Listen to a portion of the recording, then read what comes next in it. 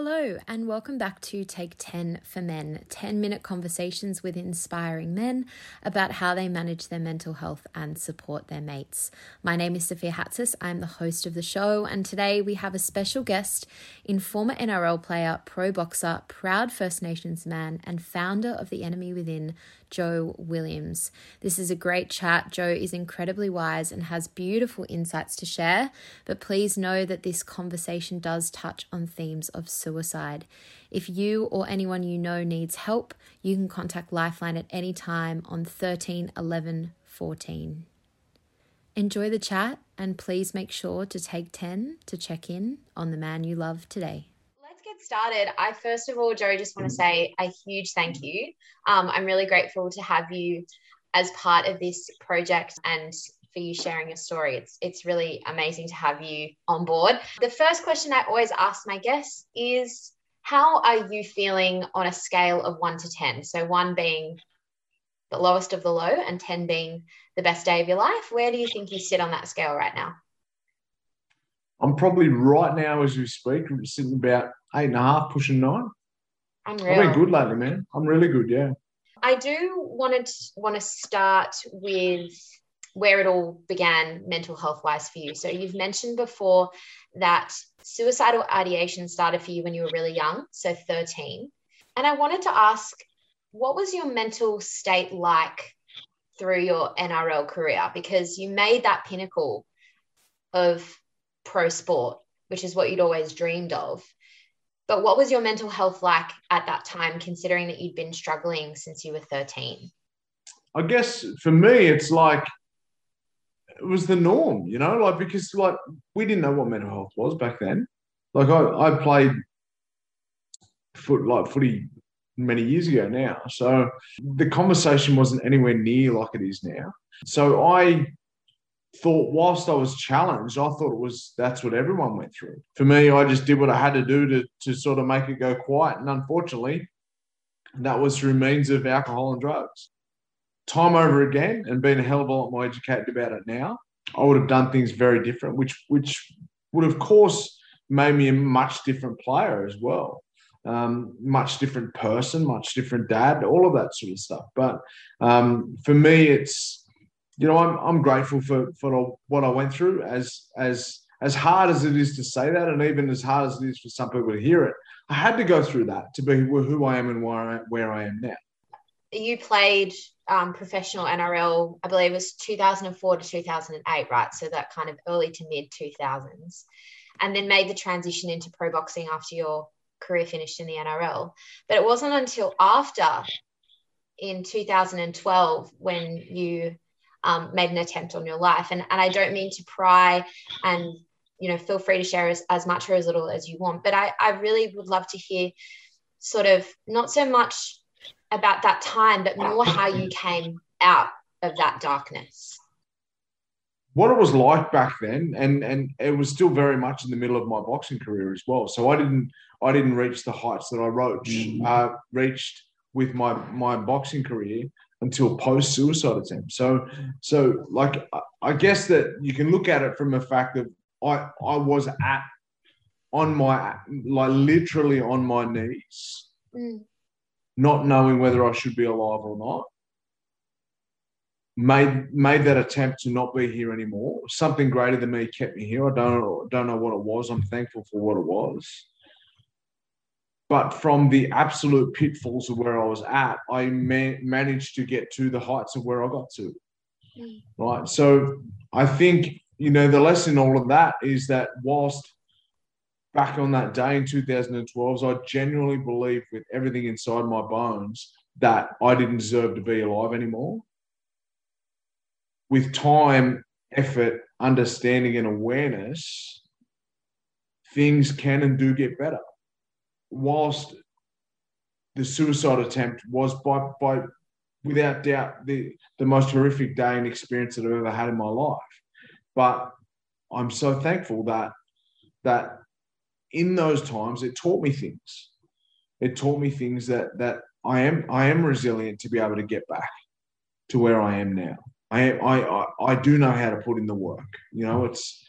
There's many lessons. I take lessons out of everything.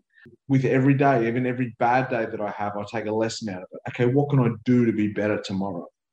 Right. So with all of those lessons comes, great resilience to helping me to be who I am now. And can I ask you, just on that note, about learning from those experiences, can you share with me the best piece of advice that you've ever been given? People ask me this all the time: what's the best piece of advice? I've been given so much great advice by so many great mentors.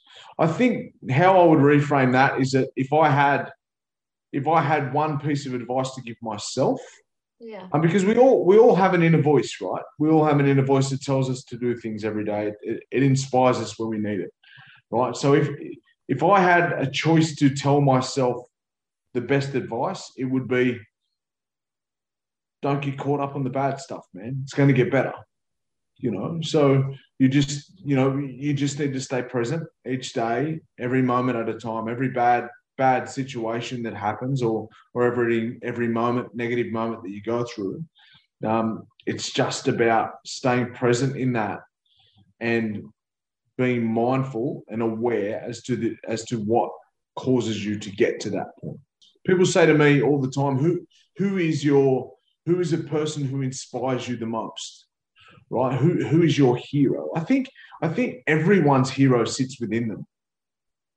Right. So that's not coming from a place of, I'm not trying to, that's not coming from a place of ego, but everyone's inner inspiration sits on their shoulder.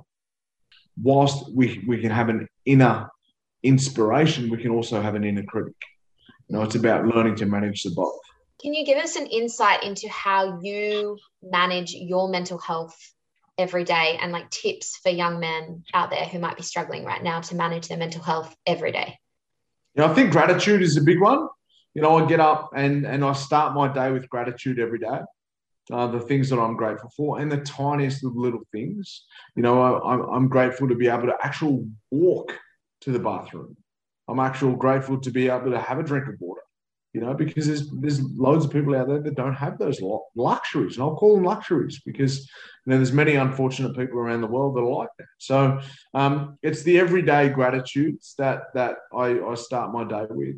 I'm just, super thankful for who I am and why I am, but because I've had to learn these things, right? And I'm on a very different path now to what I very first started, right? And that's because of the self-learning and I guess more education in what you are and who you are. And I think what we need to tell people is I actually embrace it.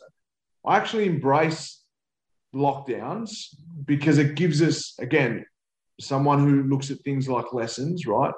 It gives us an opportunity. It gives us an opportunity to do the work, right? So the last 12 months has been spiritually and emotionally the biggest growth period for me that I've ever had. Because I had no other choice but to sit down and do the work. One of my biggest sayings is, don't look at what, look at why. We all act a certain way. We all have certain thoughts, feelings, behaviors. Why do we have those thoughts, feelings, behaviors? And it all is because of the way that we've been conditioned into certain behaviors, that we've inherited certain behaviors.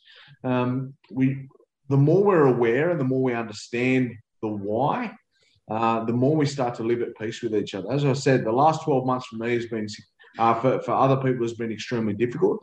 But for me, I'm grateful because I purposefully used the last 12 months to do my inner work and some healing and some growth. I wanted to touch on something with you as well. And you've mentioned before, you're a proud Indigenous man, the importance of connection to country and to your culture in your healing process. Yep. Can you tell me a little bit about what your connection to country and to culture means to you and how it helps you every day? I think there's something to learn from that from everyone. There's loads of science and research now around actual connection to people. And I talk about the 3 Ps: people, purpose, and place.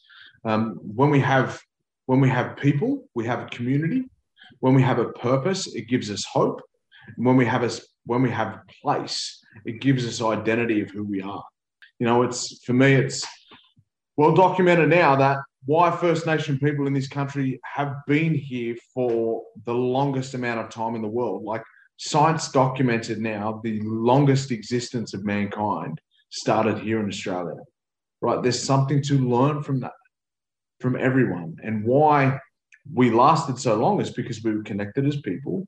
We had purpose in what we did, and our place was connection to country of who we are.